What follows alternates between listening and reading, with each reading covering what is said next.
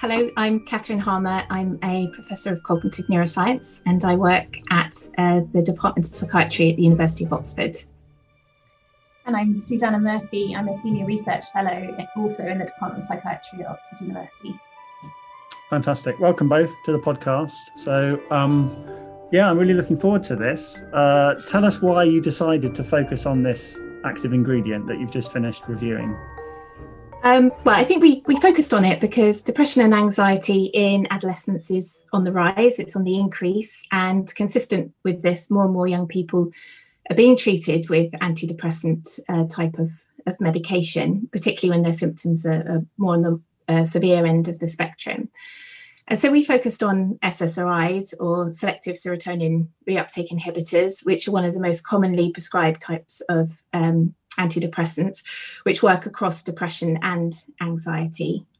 And we'd seen this recent meta-analysis using a network approach, which compared across a wide range of different treatments, both drug treatments and psychological treatments in adolescents with depression. And they found that of all the current treatments that had been tried and tested in trials, there was only really good evidence that the SSRI fluoxetine, and also fluoxetine with the addition of cognitive behavioural therapy, was beneficial for adolescents with depression. And so this seemed like a good place to start when looking for an active ingredient, a way of trying to understand what actually might work in the treatment of young people, even though this treatment on its own may not be perfect or the best way forward, but it does give us a clue as to what might be working. And this is really important when we come to developing new treatments of the future. And I think it's also really important to think about antidepressants, even for young people with depression and anxiety, and to get that conversation going, because I think that there's a lot of stigma around mental illness, and the young people that we spoke to in our workshop also raised this stigma about having to take a drug treatment for mental health conditions. So I think it's important to look at the evidence, to think about it, and to have that conversation, and to see whether there is evidence that this kind of treatment may work, under what circumstances, for whom, how it works. And this is really important if we're going to pave the way for better treatments in the future. So I wanted to ask you, before we move on to the other kind of more detailed questions about the review and what you found, this is a sort of standalone topic in the context of all the other topics that were covered by these welcome active ingredients. You're the only one that looked at a medication, and there's about 30 of them. Did that surprise you? In a way, I mean, I think it did surprise me, since SSRI as a medication is widely used in young people with depression and anxiety, and the rates are increasing. As I mentioned, they've more than doubled over a 10-year period. So they are being used. And if you speak to clinicians who are treating young people, they are widely prescribed. I think, though, that there is this feeling that we need to look at all potential available treatments that go beyond ones that we're currently using, and there may be different types of active ingredient or different components that are very beneficial. And some of these will be beneficial as towards the more mild to moderate severity range, and some may be very useful for the more severe case as well. But we really need to take stock and to understand what might be working, or what isn't working, before we move on. But I do think more generally that there is a potential problem with not focusing on young people with anxiety and depression and considering medication. And I think this is partly because it can be very uncomfortable when it comes to thinking about giving young people drug treatments. No one really wants to give their own child or friends and family a medication. And I think that this has actually turned away researchers and funding bodies and pharmaceutical companies from even considering these types of questions. And I think that this is really important, because if we don't consider what is a treatment which is actually being used quite a lot, and we're asking adolescents to take on occasion, but we're not prepared to talk about it, to think about it, to research it, understand how it works, and therefore lead to future treatments, then I think that this is a problem. So I think the disquiet about giving young people drugs has made people not even want to go there and think about it. But I think that this is a very important thing that we need to consider as well. And I think that was an important part of the context of us wanting to do this project, wasn't it? The kind of contrast between, on the one side, the controversy about antidepressants in young people and the understandable sort of uncomfortable feeling that people have about giving these drugs, any drugs, but particularly antidepressants that affect the brain. And we know that this is a critical period of time when the brain is developing. And there's lots of stories about antidepressant use in young people or worries about it, like, do they even work? And do they increase suicide risk? And are we over medicating young people? But then on the flip side, I guess we were all aware when we came to this project that the alternative of under-treating young people is also very uncomfortable, because if you look at the evidence of what happens to young people when their depression and anxiety isn't well treated, the impact of that can be really quite devastating. You know, they don't complete their education in the way that they might have done. They don't have the same social and emotional development that they would have done. And actually, you know, the evidence of the long-lasting impact of that is quite clear. So in terms of the project, it was really interesting for us to say, okay, well, let's actually look at the evidence of what are the risks, but also what are the potential benefits of antidepressants. And let's do that in a very evidence-based way so that we can kind of bring a bit of clarity to this controversial field.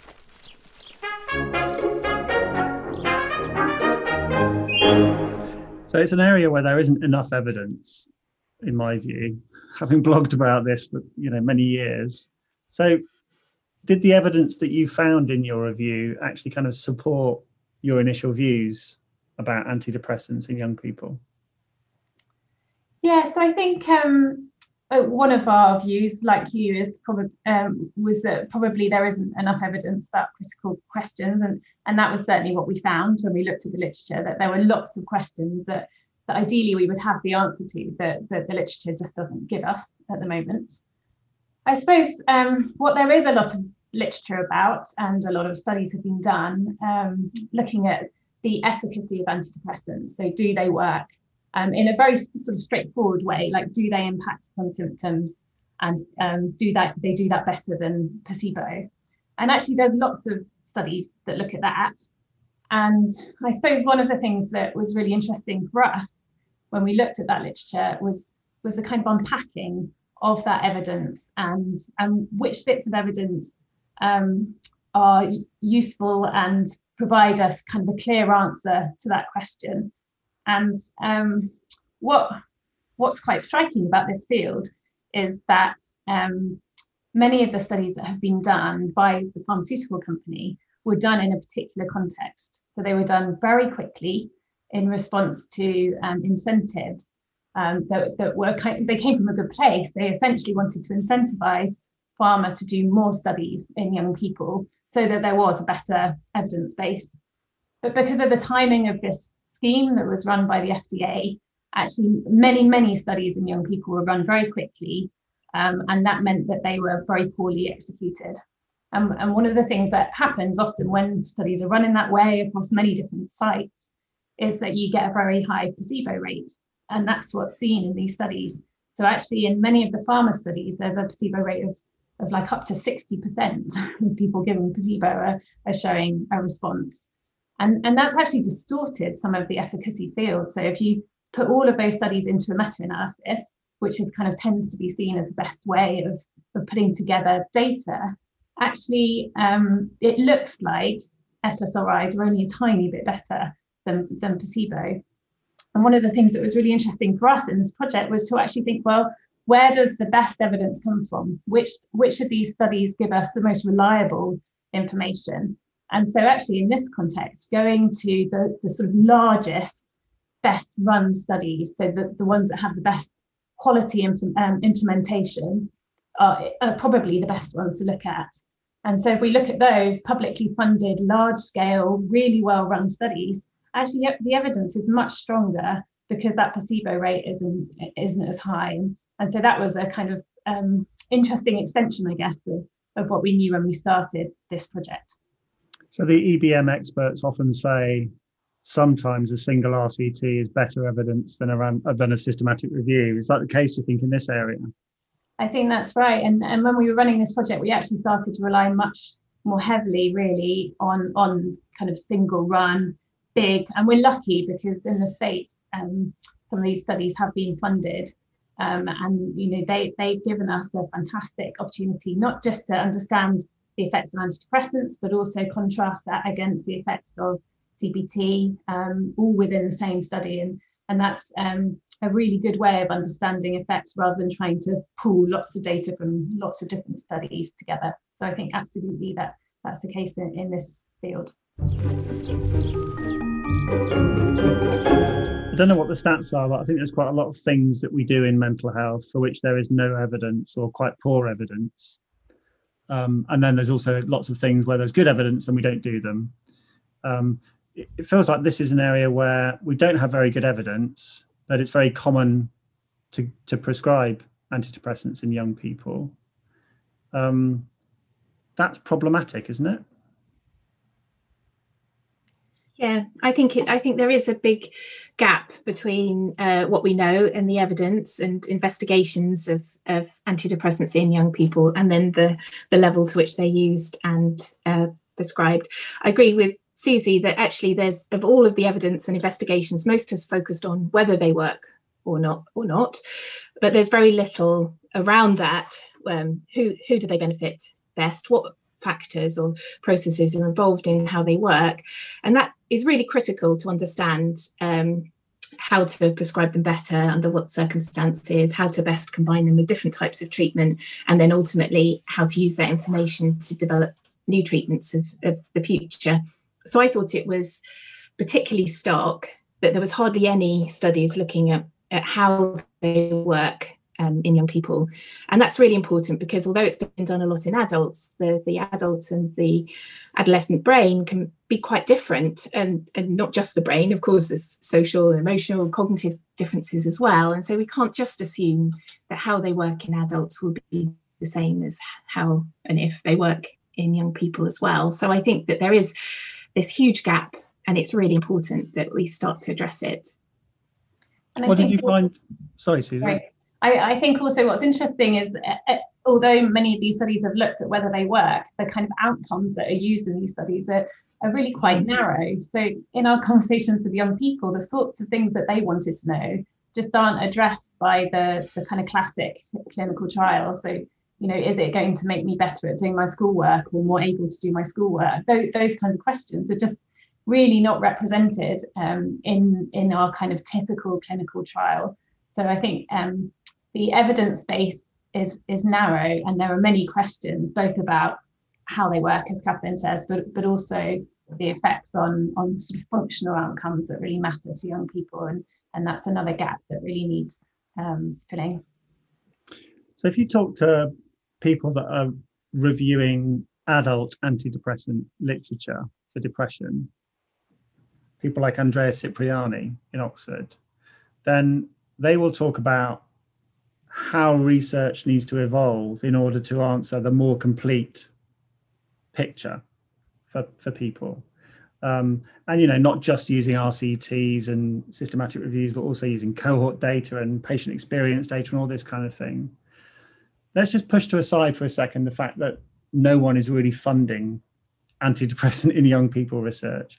What do you think would be the ideal pathway to follow in order to answer these questions reliably, the questions that young people actually have themselves? I think that there is a huge need to speak to young people themselves, and as a first step, and that is partly what we did as part of this project. We held a number of workshops with young people with lived experience of depression and anxiety that had also had some contact or decision about whether to take antidepressants or not. And I think that things that they said were really important to them to know about, whether they could, how their school life would be affected, how their schoolwork and their ability to concentrate and learn, do exams would be affected, how diversity might affect whether you respond or not, or how antidepressants work, how you can combine them with drug and alcohol use, or whether, what's known about that. All of these different questions there wasn't really a huge amount of literature on them. So I think that would be a really good starting point. What are the things that are really important to people with depression and anxiety that they would like to see targeted by treatment? And it's not always the rating scale that's used in RCT. So I think, as Susie said, we need to move beyond just thinking about the diagnostic symptoms and actually think about what that really means to an individual, or how they would like to see recovery, and designing studies around those aspects. It could be experience of cohort studies, but they could also be randomized clinical trials if you knew what areas you wanted to focus on and had a good instrument to look at it. And also understanding the factors that might make up that process by doing some science behind it. So I think ideally all of those things would go ahead in parallel. And again, you can do some evidence to see how antidepressants affect those things which are really of most concern to young people and their families, who are actually in that situation of deciding whether to take an antidepressant or not. I also wonder if there's evidence out there already. I mean, drawing on the kind of adult example again, there's been a lot of discussion recently about antidepressant withdrawal. And there's been kind of, statements published by the Royal College of Psychiatrists and by NICE, which have actually changed their position on that quite dramatically, where they've said, okay, well, we do accept that this exists, and it maybe exists to a bigger extent than we previously thought. And here's what we need to do about it if we're struggling as individuals to withdraw from antidepressants. That was really informed massively by the community of people out there, the Surviving Antidepressants website. There was a huge amount of evidence out there that withdrawal symptoms are important, but it wasn't so much evidence-based research. It was just patients saying, I'm really struggling to get off these drugs. Yeah. Does that equivalent exist, do you think, in young people taking antidepressants? Is there other kinds of evidence out there that we can draw on? Yeah, I think it does. And certainly that was the most striking thing about the workshops that we had with the young people, was that they were buzzing with questions, and it was almost embarrassing how few we were able to give answers to based on the literature. And they're concerned about withdrawal just like the adult community, and there was lots of questions about that. We had young people speaking very personally about how scary it is to be taking an antidepressant and not really knowing what's going to happen when you stop taking it.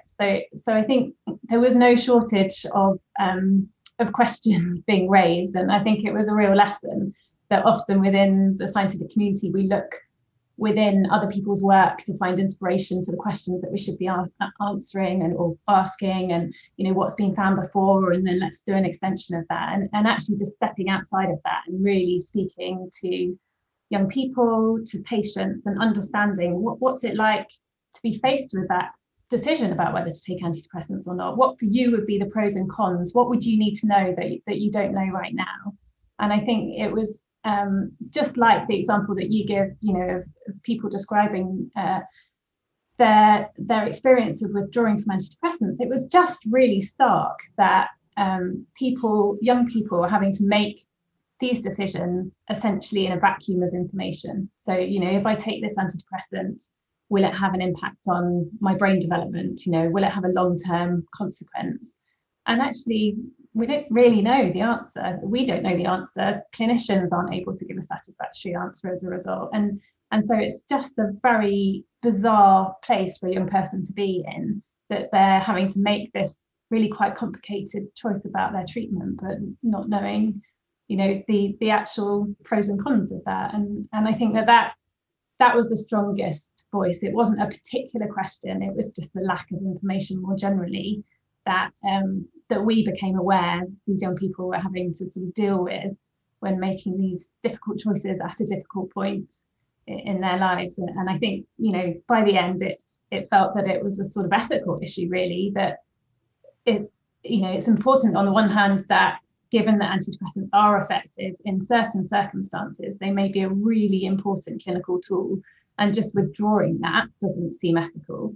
But also it doesn't seem ethical to be offering young people these treatment options without being able to tell them what the effects will be and have a really good evidence base for that.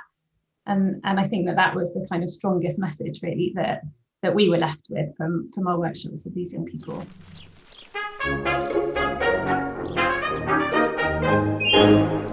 Okay, so the $6 million question: if you had a teenage child who was very severely depressed, what would your thoughts be in terms of treatment options? Well, I think that is a very useful way of thinking about it, because you do end up, when you're reading all this literature and talking to young people, thinking about your own family and your own position, because we're all humans as well. And I think obviously you'd be very guided by clinician feedback and discussion based on the specifics of the circumstance. But I did end up feeling quite strongly that I absolutely would consider antidepressant drug treatment for my child if they were suffering from depression or anxiety at the level that we're at the severe end that we're talking about now, because the other side of it is really difficult. If you have depression, severe depression, for example, as a young person, it can have lifelong implications. It can affect the level of education that you receive and therefore your job prospects. It can affect your peer support and your ability to learn from your peers and develop your social and cognitive and emotional development. And all of these things can set up potential problems for the future. And it's true that we don't know everything about SSRI treatment. We don't know if you have it as a young person, if that's going to have a long-term impact on your brain or development in another way. And that's the really difficult balance, isn't it, between two unknowns, really. But I personally speaking, from my own human point of view, I think I would think that adequately treating the depression was the most important thing of all in my children. But of course, it is a very individual decision, and you have to make the best decisions you can with the available information that you have at the time. So it's not an easy decision, and not one that I would really want to take. But I did end up feeling that this was really important to have this as a possible treatment option. We don't want to close it down because we do need sometimes to treat severe cases of depression and anxiety in young people. So it's important that we have it. And how does it sit alongside the other options, talking treatments, exercise, other things that we know are effective? Would you not try those first? I think, as Catherine said, it always depends on the situation. But of course, there are many treatment options that feel more comfortable, would be preferable if they're effective. And I think, certainly with a young person who's experiencing depression or anxiety in the mild to moderate range, absolutely, there's good evidence that there are other treatment approaches that would I suppose have less obvious risks associated with them. I think if you've got a severely unwell young person, it may be that many of those treatment options aren't possible for them at that particular point. And sometimes drug treatment can be an important way of allowing a young person to engage with other treatments as well. So I think it's very difficult to compare directly one treatment against another. And of course, there are many factors that need to be taken into consideration when you're thinking at an individual level. But I think for some young people, antidepressants are a really important option to have. As Catherine says, it's really important that we don't allow that to be taken away from them. Where does this leave you individually and as a research group, having done this work? Are you kind of now inspired to try and answer some more of these questions and further look into this field? Absolutely. I think it's so important, and there's so many unknowns that it becomes a real priority. And so I would very much like to follow this up, or we would very much like to follow this up with further work looking at antidepressant treatment in young people. It isn't an easy research program to start off because of the ethical and other factors that we need to consider. But I think it is, as Susie said, really important that we don't neglect this area. And so it has given us some ideas which we're going to start working and thinking about now. I think there's also a real interest growing within our group about the possibility of understanding a bit more about how to combine treatment options. So we tend to kind of see them as very separate options, but we'd love to kind of start doing some more mechanistic work about how, if you are going to take an antidepressant and do some talking therapy, how might they best be combined? And, we can just throw them simultaneously at a person, but surely actually, if we understand a bit more about how each is working and the time course of when each is working, maybe there are really good ways to use these synergistically to increase the effects of both of them. And so that certainly has come out of this project as an interesting area that we'd like to follow up.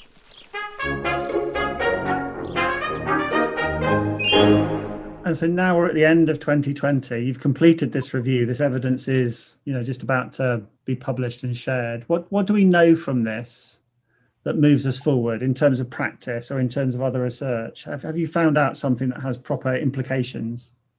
I think one of the important things that's come out of this is that we've defined some of the key areas where more work could be done. And this has come out of our review of the literature, but really has particularly been stimulated from the conversations that we've had with young people. So we've kind of, although there's lots and lots of things that we don't know, we've distilled that down to some kind of critical questions that we think particularly need answering, many of which we've alluded to in this conversation. So, what happens when a young person stops taking antidepressants, and what happens in terms of withdrawal? What are the effects of antidepressants on cognition and academic performance and ability? And what are the long-term consequences of taking an antidepressant? That's really difficult to examine. Difficult to do those studies, but it's of course a critical question to be asking. How should antidepressants best be combined with other treatments, and can we understand that more mechanistically? What else? Are there other ones, Catherine? I can't remember. How we can predict response, and a major challenge is trying to identify people who may particularly benefit, and that's even more important in this area. If you don't want to expose young people to a drug that might not work for them, then it's really important that we start to unpick the processes that make somebody more likely to respond, so we can personalise treatment more effectively. Including this difference between, or possibly whether somebody should have drug treatment or psychological treatment or a combination, and how they should be combined. Yeah. I'm always really interested as well in the differences between what happens in practice and what the evidence tells us. Do you think what happens currently in primary care and in mental health specialist services is a fair reflection of what we know from the evidence, or do you think we should be asking practitioners to behave differently now that we have this evidence? Well, I think the evidence is actually, so far, is actually quite consistent with clinical practice, because it does suggest that drugs like fluoxetine are effective on the whole for young people with depression or anxiety compared to placebo. So the use of fluoxetine, I think, is backed up by the evidence that we have so far. But I think we need even more evidence. And I think one thing that was discussed in the meta-analysis that I started with was, if we're going to try and look at comparisons between different types of treatment, between drug treatments and between psychological treatments and their combination, we actually need much more evidence than we currently have to make those more nuanced differences. And so, for example, in the meta-analysis, there wasn't really any additional benefit of adding in psychological treatment on top of fluoxetine for adolescents with depression. And yet actually the TAD study, which looked at those within a single study, suggested there was actually an advantage of adding in CBT. And of course, the clinical recommendation is that you would have an antidepressant alongside some psychological therapy as well. And so I think we do need more evidence on that to start to pull that out. And as Susie said, how we put those two things together. Do you start the treatments at the same time? Do you emphasize one component of psychological treatment to support what's happening with the drug treatment, or vice versa? How is it that you do that? So I think in some ways what is happening in the clinic, that drugs like fluoxetine is being used is actually supported by the results of this review. It's just that there's not a huge amount of evidence. We need even more. So what's the message for research funders from this? I would like to see much more investment in to understanding drug treatments for young people with depression and anxiety, and particularly at a level looking at the core mechanisms or means by which they work, because I think that this mechanistic information is really important if we're going to devise new treatments. If we've got no idea and just happen to stumble on a treatment that works by chance, the likelihood that we're going to stumble on another treatment that works by chance is quite low. And of course, you can have drugs that are rather similar to the ones we have. But if we want to make a leap in treatment, then we really need to see what are the things that fluoxetine is doing and what also are the things that it's not doing very well, and therefore might require additional other types of intervention. And so once we understand how the drug is working, then this paves the way for better research. And I think there might have been the tendency to believe that kind of work would be done by pharmaceutical industry because they're the ones that develop the drugs, but it isn't. Pharmaceutical industry aren't investing in developing new treatments for young people, whatever reason. It could also be this for fear of negative views and feedback, or it could be for other financial reasons, but they aren't investing programs of work in this very important area. So we do need to look at research funders and charities to try and underpin this important work. It doesn't mean that we want to promote the use of drugs more widely than they would otherwise have a clinical need for, but we do need to understand how and why and when and for whom they're working. So I think it is a very important area to invest for the sake of young people with depression and anxiety.